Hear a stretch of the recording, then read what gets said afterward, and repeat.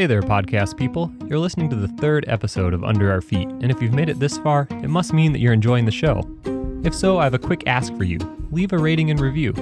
I know, you've been listening to podcasts for years and years and you've never done that before, but it really helps. It's such a low-effort way to support the show.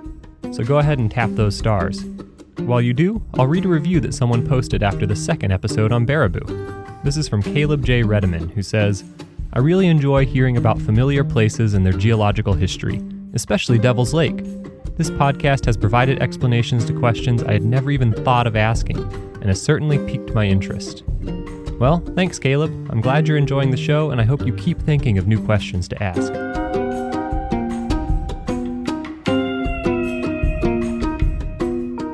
As a reminder, you can head over to uofpod.org to contact me with anything I got wrong or any questions or interesting thoughts you have on Wisconsin's geology. I've gotten some feedback about a few mistakes I made in the last episode, thanks to Ethan Parrish and Bill Morgan. I referred in passing to rhyolite as an intrusive igneous rock, which means a rock that cools from milt underground. Rhyolite is actually an extrusive igneous rock. It cools from milt above ground, like in a volcanic eruption. It's compositionally the same chemicals as granite, which is intrusive, but its different cooling history leads to different minerals and structures forming. I also suggested that limestones form in deeper water than clays. This is possible, but in most ocean settings, limestones form in shallower waters than clays, which accumulate out on the deep abyssal plains in the middle of the ocean. Please keep the feedback coming. I definitely want to know if I'm not getting something right. Also at uofpod.org, you can find a link to support the show on Patreon, where you can get cool benefits starting at $1 a month. I've listened to a lot of NPR pledge drives, so I know the drill. Under Our Feet relies on the support of people like you to keep bringing you informative and timely content. For the cost of just a cup of coffee each month, you too can become a patron of Under Our Feet and get a special bumper sticker. Speaking of which, thanks to the latest supporter on Patreon, Stephen Bry.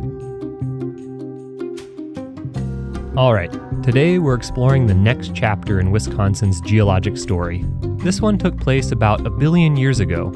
What happened is kind of the opposite of our last two episodes, where collisions of tectonic plates crumpled up the Earth's crust and built mountains in proto-Wisconsin. Rather than coming together, this is a story about breaking up, or at least trying to. We'll get to what happened and how and why a little later on. It's a tale of volcanoes and a copper boom right here on the shores of Lake Superior. It's a good one, so let's get to it. Welcome to Under Our Feet, the podcast where we go deep into the earth and deep into time to seek out the geologic events and forces that shape the world around us. I'm Rudy Molinek, and this is Season 1, The Geology of Wisconsin. To start this story, I want to bring in someone whose name you might know if you've listened all the way to the end of the previous episodes, Jeremy Randolph Flagg. I am Earth Science faculty at Lynn Benton Community College out here in Oregon. I started my journey as a geologist alongside Rudy as an undergrad in southern Minnesota at Carleton College. So we've known each other for a long time, but when we first met, Jeremy had a very particular geologic problem. I came to Carleton, came to southern Minnesota from Hawaii. And in Hawaii, on the island of Kauai where I grew up, basically all of the rocks are basalt, right? Like it's a volcanic island. The island is there because there's magma feeding up through the lithosphere, right? That's a whole other story. But everywhere you go, it's basalt. It's basalt, it's basalt, it's basalt. Okay. You know how the expression goes, if you have a hammer, everything looks like a nail. So if you grow up in Hawaii, everything looks like a basalt. Well, taking intro geology at Carleton, everything looked like basalt to me. That was just like synonymous with rock, basically. And so I was raising my hand in class, it's basalt, and teachers saying, nope, that's a clay stone. Nope, that's sandstone. Nope, that's gneiss. Everything I assumed was basalt until eventually I learned my lesson. I realized that you don't see a whole ton of basalt in the Midwest because basalt is a volcanic rock.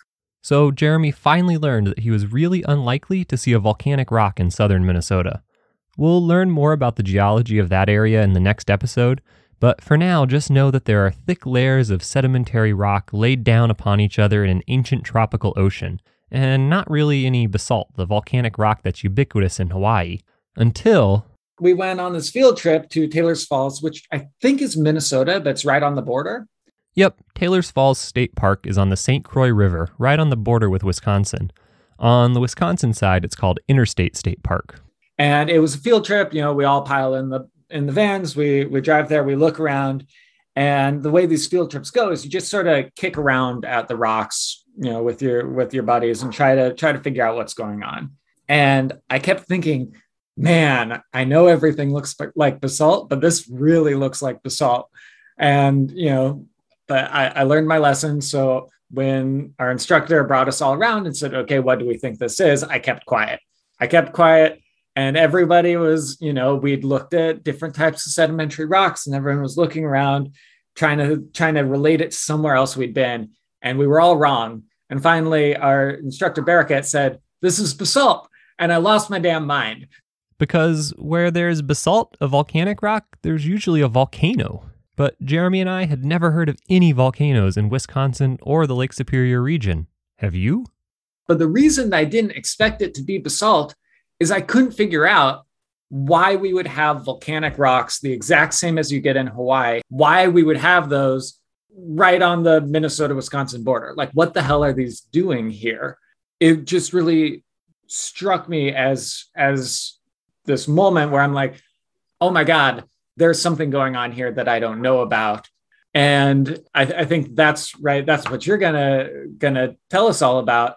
That's right. Buckle in, because we have a great story, and it starts with this mystery. Why and when were there volcanoes in the upper Midwest? And there's one more mystery here that's part of the same story. In the 1940s and 50s, scientists began using a technology designed to detect World War II submarines to measure how magnetic the Earth was in various places. They flew a plane above the landscape, towing a device that measured how strongly magnetic the Earth's subsurface was. This was a useful technology for finding submarines because the metal in the submarine would be a little bit magnetic, and so they could pick it out.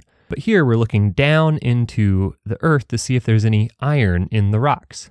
They also did a similar thing with gravity, so they flew something over that measured how strong the gravity was at various places, and that tells you about how dense and heavy the rocks underground are. And what they found was a long line of high-gravity, high-magnetism bedrock stretching from Lake Superior all the way down to Oklahoma. Okay, so we have these volcanic rocks seemingly out of place on the Wisconsin-Minnesota border, and a magnetic and gravity anomaly extending hundreds of miles past that, suggesting something's going on underground with a lot of dense, highly magnetic rocks. It means there's even more of that volcanic basaltic lava all the way down to Oklahoma. And there's one more thing you should know. The Lake Superior region? It actually wound up being that this was the site of the first mineral rush in the United States. Most people don't know this. They assume it was the gold rush in California. But in fact, it was the copper rush to the Keweenaw Peninsula in the 1840s. That's Jim Miller. Yeah, I originally from Chicago and went to University of Illinois for my undergrad and then University of Minnesota for my PhD. And finished in 86. I started with the Minnesota Geological Survey, which is part of the university, in 1983. And the focus, most of my work was mapping and petrologic studies of northeastern Minnesota. And then in 2008, I left the survey and went to teach at UMD. That's the University of Minnesota at Duluth, right at the far southwest corner of Lake Superior. In the geology department there. And I just retired from there. Just retired. It's now 5 years. I left there in 2016. And now I live in Thunder Bay, Ontario. So we've got three things framing this story. First, mysterious volcanoes in the middle of the continent. Second, the rock from these volcanoes extends from Lake Superior to Oklahoma. And third, something has concentrated vast amounts of copper. This is one of the only places in the world with large quantities of native or totally pure copper. which means that before the large-scale European settlement and mining of the region started, you could find chunks of pure copper just lying on the ground. As a teaser, these three frames are all related, but we're not quite there yet. Let's start with the strange volcanic rocks, the ones that look a lot like the rocks Jeremy remembered growing up with in Hawaii, and those people flying planes over the continent in the 1940s and 50s, measuring deviations in gravity and the magnetic field caused by these basalts. So we know it from gravity, basically, just from the density of these rocks sitting in otherwise kind of a granitic crust. And so it creates an extraordinarily high, one of the highest gravity signatures in North America. And then also it has a very strong, most of these mafic rocks have a fair amount of magnetite in them. And so they have a very strong magnetic signal as well. And so when you look at the aeromagnetics, that gives you a very clear sense of where these are. The reality is that we knew about this mass of high density rocks back in the 1940s and 50s when we first started measuring gravity over North America. And in fact, this anomaly became known as the Mid-Continent Gravity High. And this was pre-plate tectonics. Pre-plate tectonics. Anyone who's taken a geology class in the last 50 years knows that the Earth's crust is made up of tectonic plates. They're brittle and can be made of continental or oceanic rocks, and they kind of float around on top of the mantle, which is somewhere between a liquid and a solid, but it flows over geologic time. As these plates float, they crash and grind against each other, and sometimes even break in two. Today, to anyone who's learned about this stuff, we take plate tectonics as a given. Of course that's how the world works. It's as self-evident and foundational as the fact that gravity holds us down on the Earth and makes things fall from the sky. It neatly explains why Africa and South America seem to match up, and why there are earthquakes in some places and not others. But it wasn't always this way. This is part of what makes geology so interesting. It's a very young science, and there's a lot we still don't know. It turns out that plate tectonics, this thing about the world that's so obvious, it's an idea that's only been accepted as a consensus since the 1960s. Before then, geologists had some kind of wild ideas for why there were mountains with ocean animal fossils on the top of them, or evidence of glaciers in temperate areas like Wisconsin. One of these was called geosyncline theory, and it held that the Earth's crust wasn't moving laterally, like in plate tectonics, but just vertically, up and down. The land surface would rise and fall, putting ocean floor on tall peaks, or elevating Wisconsin to the point where it was cold enough to host a massive glacier. This is a little bit wild, and I think it necessitated there being giant caverns underground sometimes.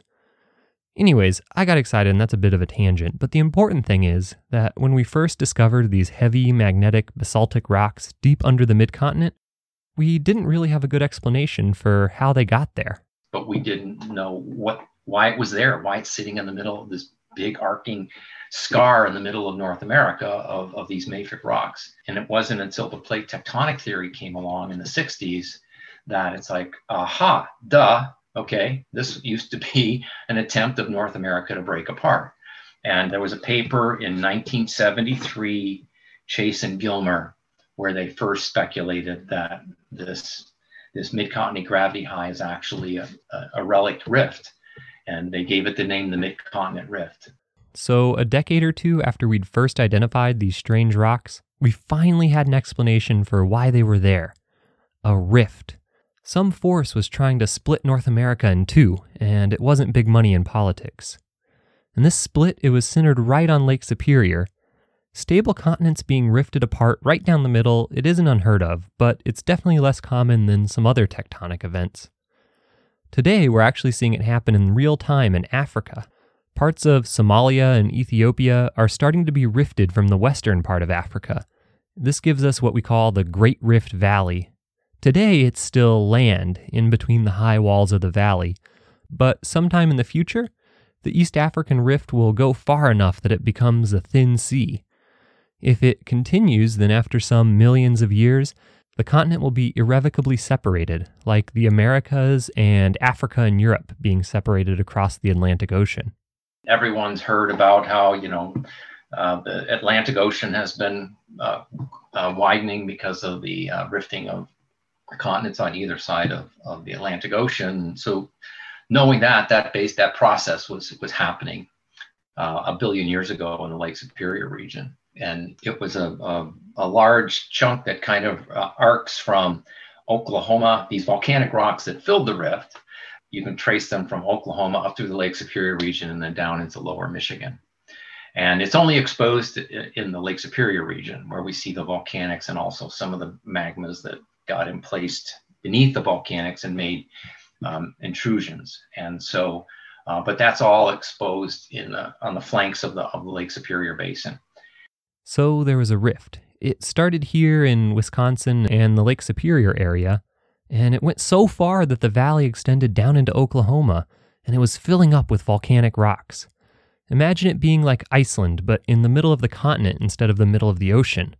As the two sides pulled apart, something had to fill in that space. So magma from the Earth's mantle got pulled up and eventually erupted onto the surface, emplacing all those volcanic rocks down this valley. So why is this happening, and when was it happening? At about, just leading up to about 1 billion years ago, there was another supercontinent being constructed, one we call Rodinia.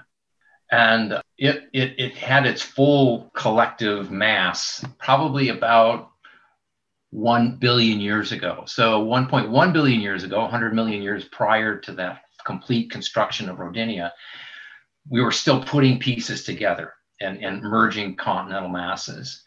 And that's kind of what's ironic, is that this rift happened during the construction of Rodinia, during the amalgamation of these continental masses. Rodinia is one of those supercontinents, a precursor to the much more famous Pangaea. So as it's being put together a few 100 million years after the Baraboo interval that we talked about in the last episode of Under Our Feet, something strange starts to happen in North America, right around 1.1 billion years ago. If you were to be up in space looking down on the planet in super fast forward, you'd see pieces of land in the ocean moving towards each other. What's now North America starts kinda at a latitude where it is now, something like 40-ish degrees above the equator. As part of this pre-supercontinent, over a span of like 30 million years, North America moves down to the equator.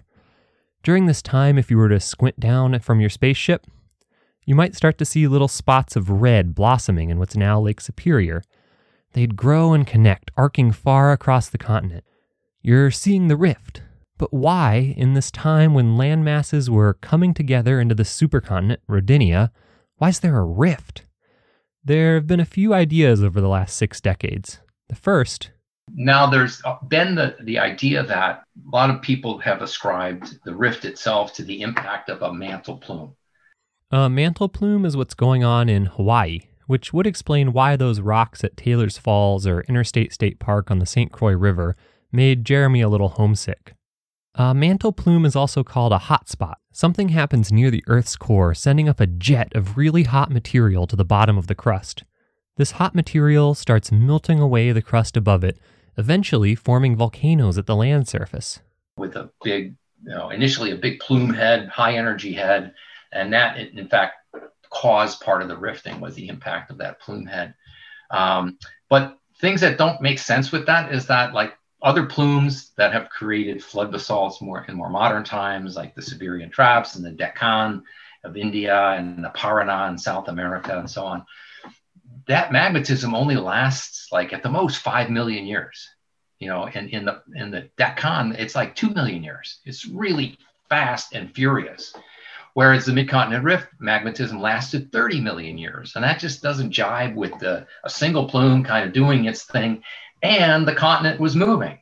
So how would that? We think plumes are fixed in the interior of the Earth, right? They don't really move other than up. So that never kind of makes that. That's the big but in the whole story of a mantle plume origin. Yeah. So what he's saying is mantle plumes are generally fixed to a position on the Earth's core, and the tectonic plates are moving around relative to that. That's why Hawaii is a chain of islands. As the tectonic plate moves over the fixed hotspot, it leaves behind a track showing the motion of that plate. And remember that from your spaceship, you've seen the area where the rift is happening move like 40 degrees of latitude. That's like from New York City down to Quito, Ecuador. It doesn't make sense if the plume is fixed that this rift would stay centered at Lake Superior while Lake Superior moves from New York City to Quito.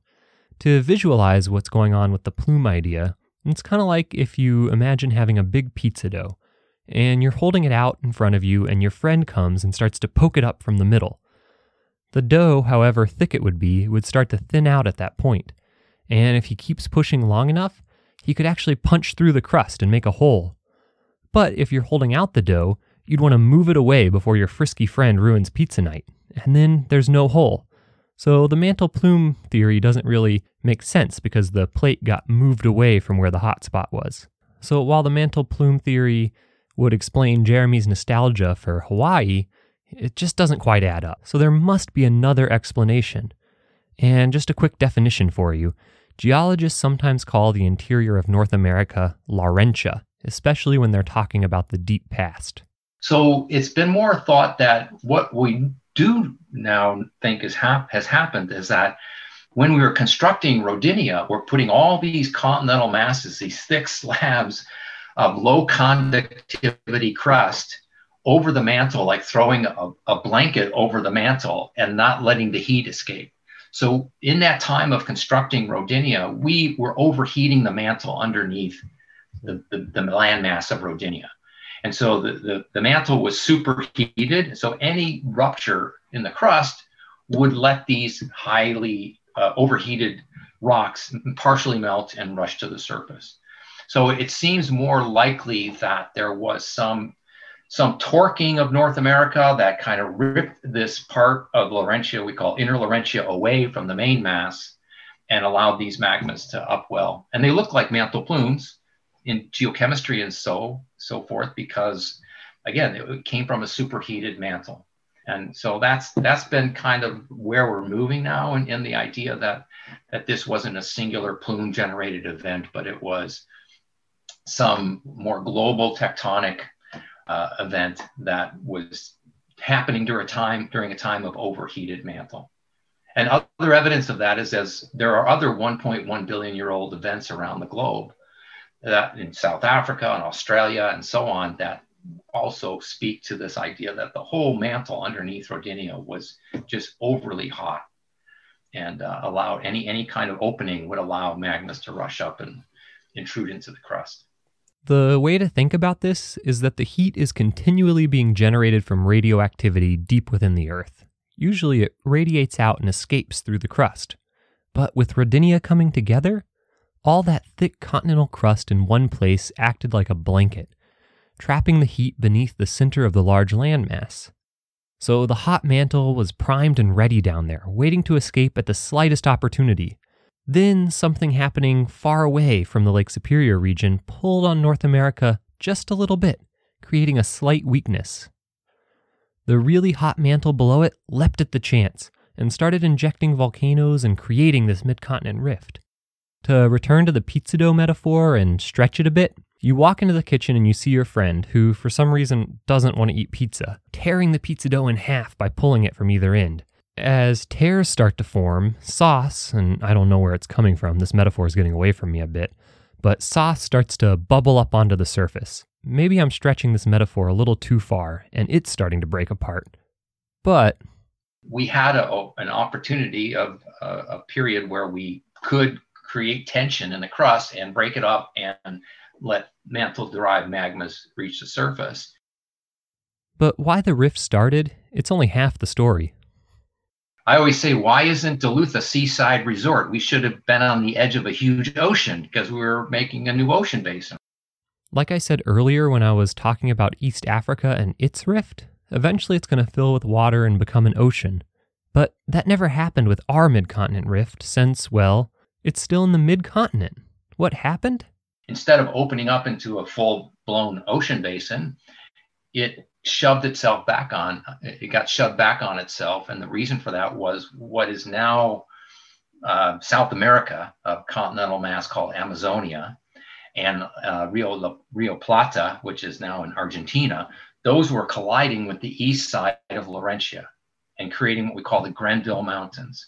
And we can see the Grenville coming through Quebec and then into the Adirondacks of upstate New York. And then they get kind of messed up in the Appalachian younger fold belts to the south. But so that collisional event that caused the building of the Grenville Mountains shoved that chunk that had broken away from Laurentia back on itself, and it aborted the rifting.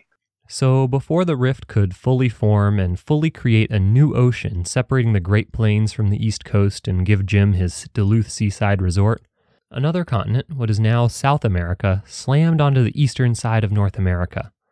The pressure and force of this collision created a mountain range in what geologists now call the Grenville orogeny, sort of a precursor to the Appalachian Mountains, and it prevented the rift from growing any more.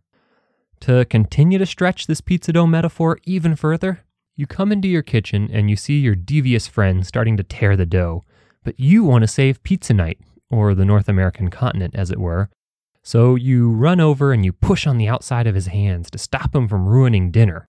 That's what happened when Proto-South America slammed into the eastern coast of Proto-North America, stopping the rift in its tracks. And to make this feature even more geologically unique, it's the deepest failed rift that geologists had ever found. It got really close to being an ocean. So now, today in 2021, it's a billion years later. Why should we still care about this failed rift? Wisconsin and Minnesota aren't coastal states on opposite sides of a vast ocean. So what's the big deal? Well, hopefully by episode 3 of Under Our Feet, you're starting to see how these events in the deep, deep past can still be very present in our present. Let's lay it out and start with the most obvious example. Those rocks at Taylor's Falls that made Jeremy pine for home. Those no longer mysterious volcanic rocks in the mid-continent. Rocks from the rift form the backbones of scenic landscapes. All over there are these fresh volcanic rocks that look like they could have come out of Iceland, last week. You can see them at Palisade Head on the north shore of Lake Superior. They make up the famous Sleeping Giant landform in Thunder Bay, Ontario, Jim's hometown.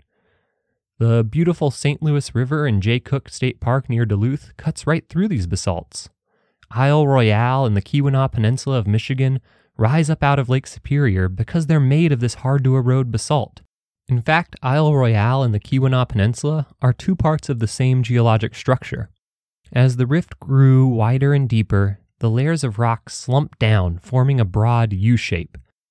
I'm talking in 2 dimensions to help visualize this, but it's happening in 3 dimensions, over a huge area. To return to our pizza dough analogy, perhaps for one too many times, imagine taking your piece of dough and you're stretching it out. As you pull, widening it, it sags in the middle in front of you. Now, while you're still holding it out in front of you, someone starts putting on the sauce, aka the lava, and that pushes the dough down even more, forming a U, sagging in the middle. Isle Royale and the Keweenaw Peninsula are the tips of that U, the edges of the rift. So the scenic beauty, the draw of Lake Superior, is due in no small part to this billion-year-old failed rift. As a matter of fact, Lake Superior itself exists very much because of the Mid-Continent Rift. Once that U stopped getting wider and deeper, it filled up with water.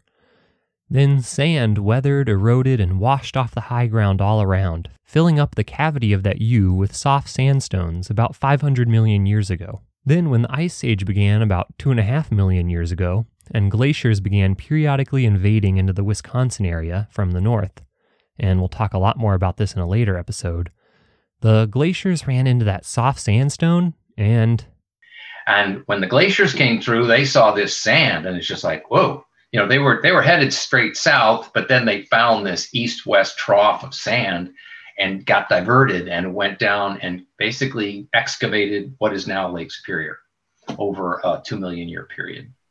If you look at a map, you'll notice that Lake Superior doesn't run north-south like Lake Michigan, and it has these remote scenic locales like Isle Royale and the Keweenaw Peninsula, and it's very much because of the failed rift. But I've been withholding, and there's one more important and very lucrative consequence of the rift that we need to talk about.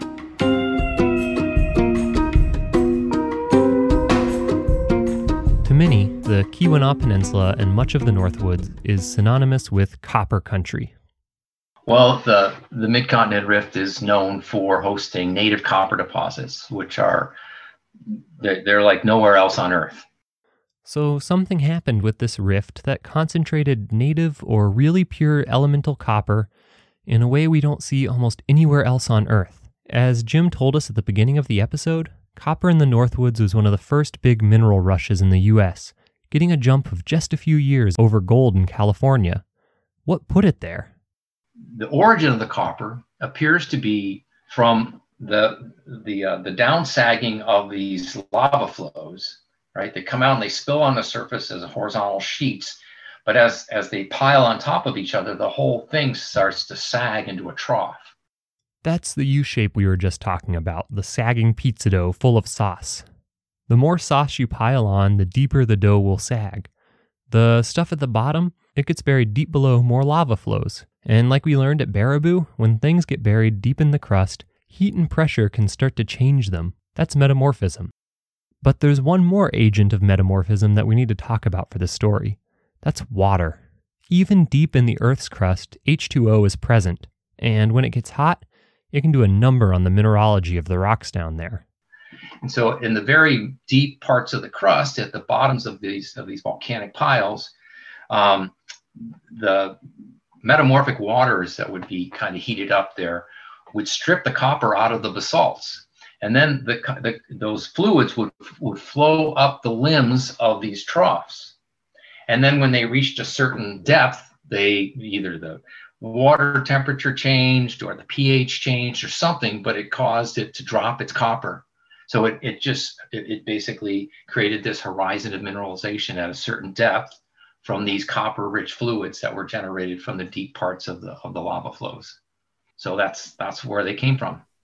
To break that down, water gets really hot deep in the bottom of the U, which now sits under Lake Superior and is made up of layers of lava flows from the rifting. That water leaches out copper from the rocks and is saturated with it.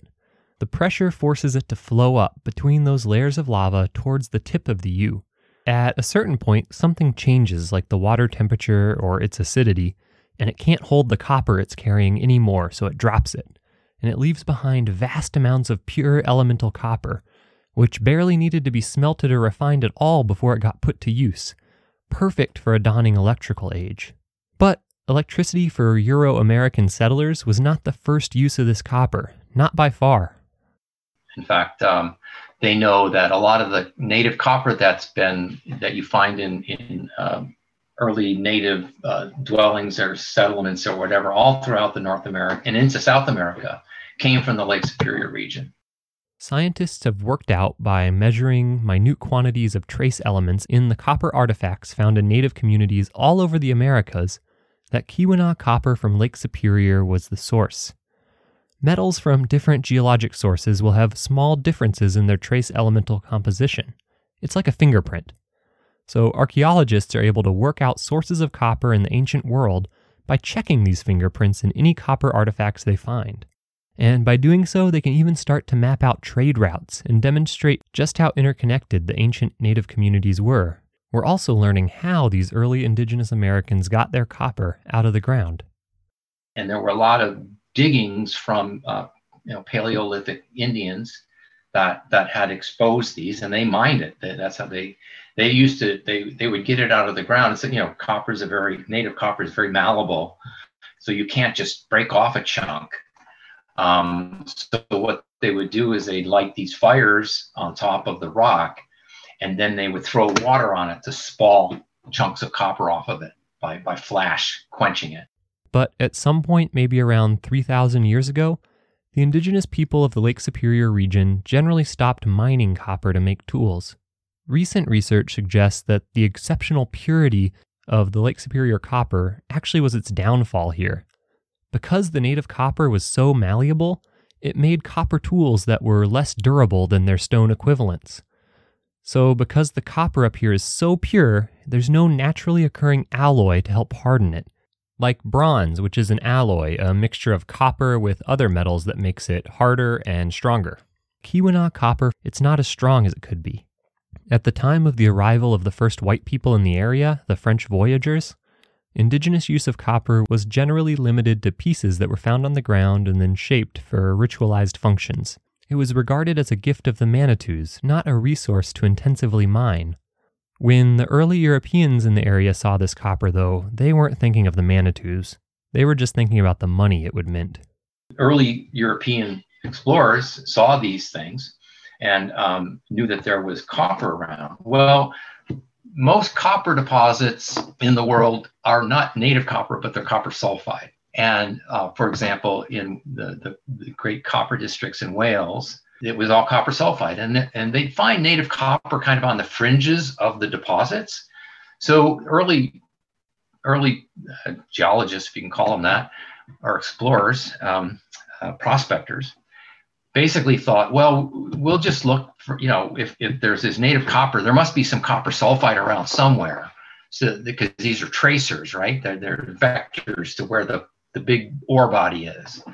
But they never could find such a thing. Copper sulfide is copper ore where the element copper is bonded to sulfur. This ore is way more common than the native copper that we find around Lake Superior. So no one thought that there would be enough of the native copper that it could be something you could just go out and mine on its own. And then they hired Douglas Houghton, the first state geologist of Michigan, to come and do because there's a lot of land speculators and people are saying, oh, you got to come to Keweenaw and buy this land because it's full of copper, and everybody's trying to make a buck. But so Houghton was the first one that actually made a scientific report of these occurrences.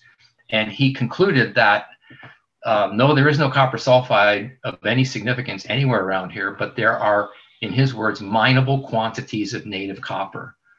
And the rush was on. And once the rush was on, there was no turning back. Not for the landscape, and not for the indigenous people that were being dispossessed of their homelands.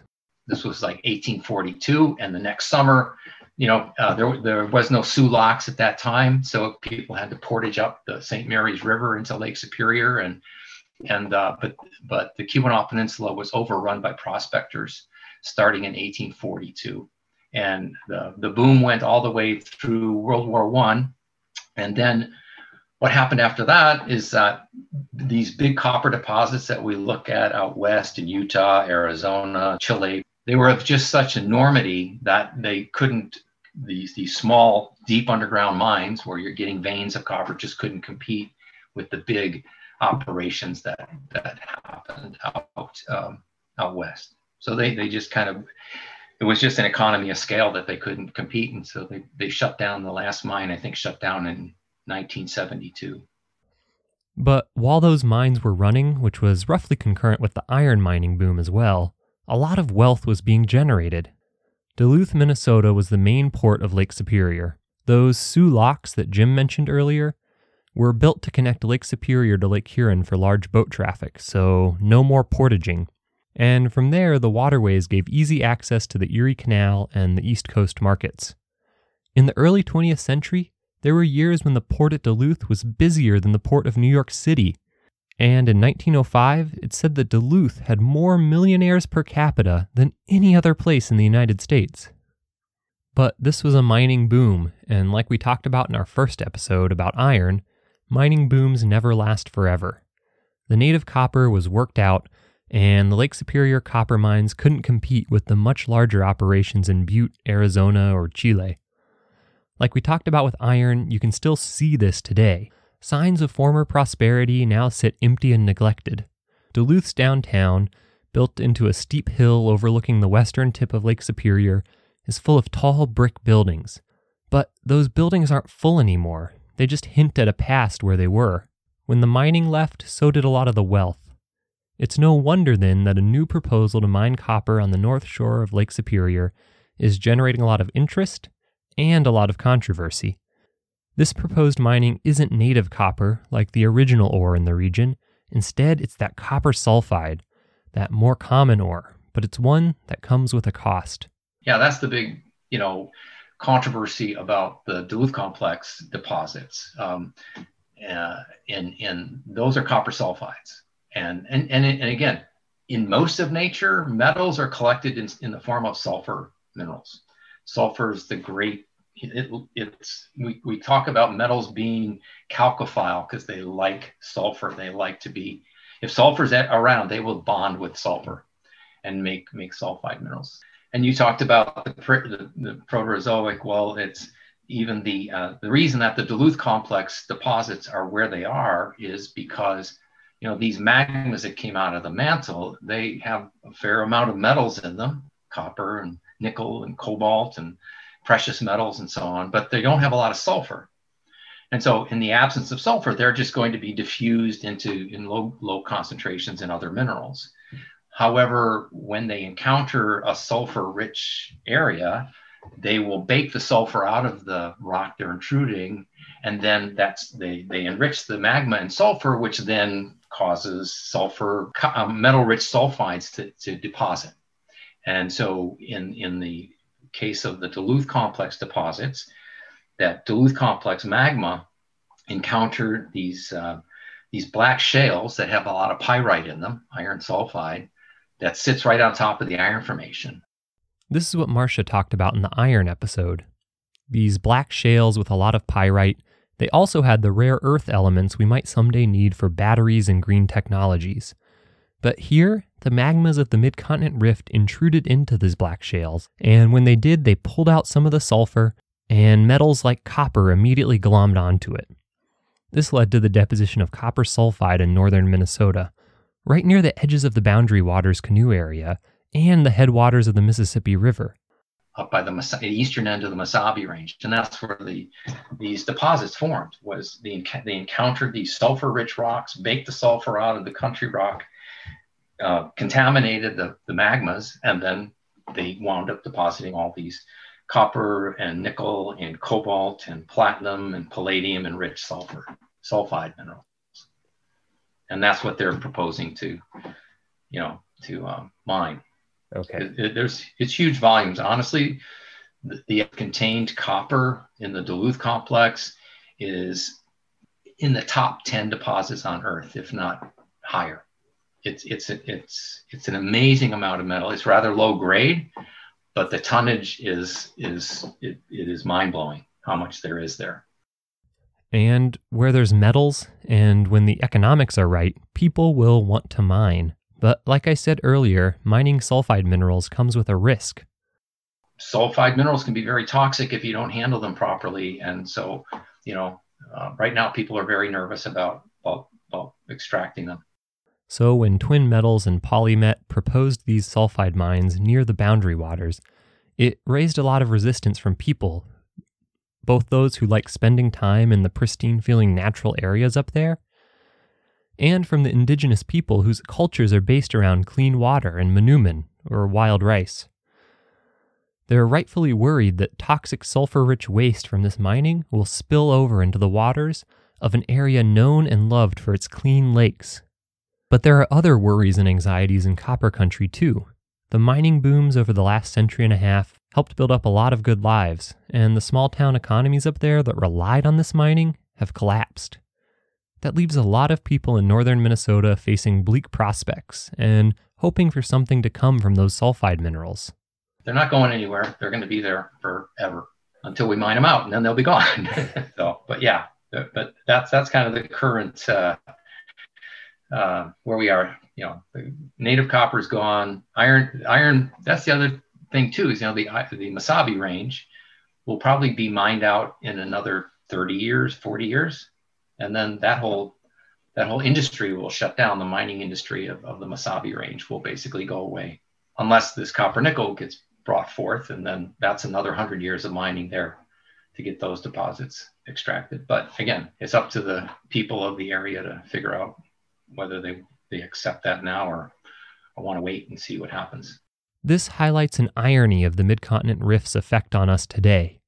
In effect, the rift gives us two paths on which to set our economies and cultures. The first path is extraction. That's the path we've taken most often and with the most consequence in our history since the European settlement of the Lake Superior region. The second path is one blossoming more and more in the last 50 years since the copper and iron mines faded back. It's a path that walks or paddles along the cliffs and lakes set in the ancient Mid-Continent Rift, a path that takes in the views and takes only what the land can safely give. In some ways, this sets up a political rift between people who want to base the economy on extraction of copper sulfide and the people who believe that the natural environment should be preserved. But it's simplistic to suggest that this is just a dichotomy, that it's necessarily one or the other.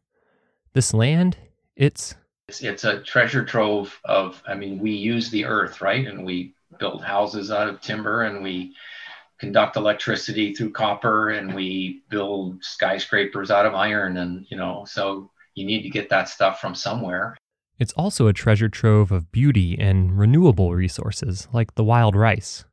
But Jim's point stands. We need materials from the earth. Try to imagine a world without copper conducting electricity, without iron in buildings, without the rare earth elements that power your computers and phones. It's a world that's unrecognizable and probably undesirable, unless you're a hardcore Luddite, but even Luddites use metal. This brings us back to the choice I talked about at the end of the Baraboo episode. The choice over how we steward the earth, how we relate to and use its resources and gifts. To make this choice, to make these complex and nuanced decisions, we need the deep time perspective of geologic history to orient ourselves and see the vast context around the decisions we're making about our planet. We're but a small part of this geologic story, and I say this not to make you feel insignificant, but to highlight how tenuous our grasp is on our place in the world, and to show you the importance of understanding how we fit into the planet's grand story.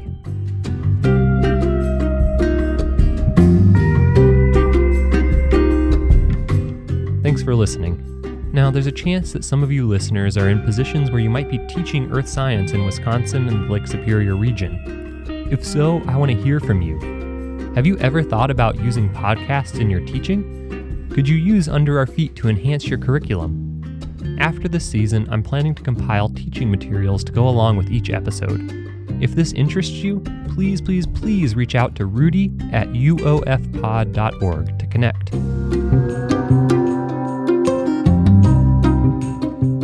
And thanks to Jeremy Randolph Flagg and Jim Miller for the excellent interviews. Thanks to AGU for the financial support and the encouragement to help me get this podcast going. Thanks to Katie DeMetz, who helps me listen to these episodes and edit them and make sure they're as good as they can be. And a final reminder to rate, review, and consider supporting the show on Patreon. There's a link at uofpod.org. And thanks to those of you that are already contributors.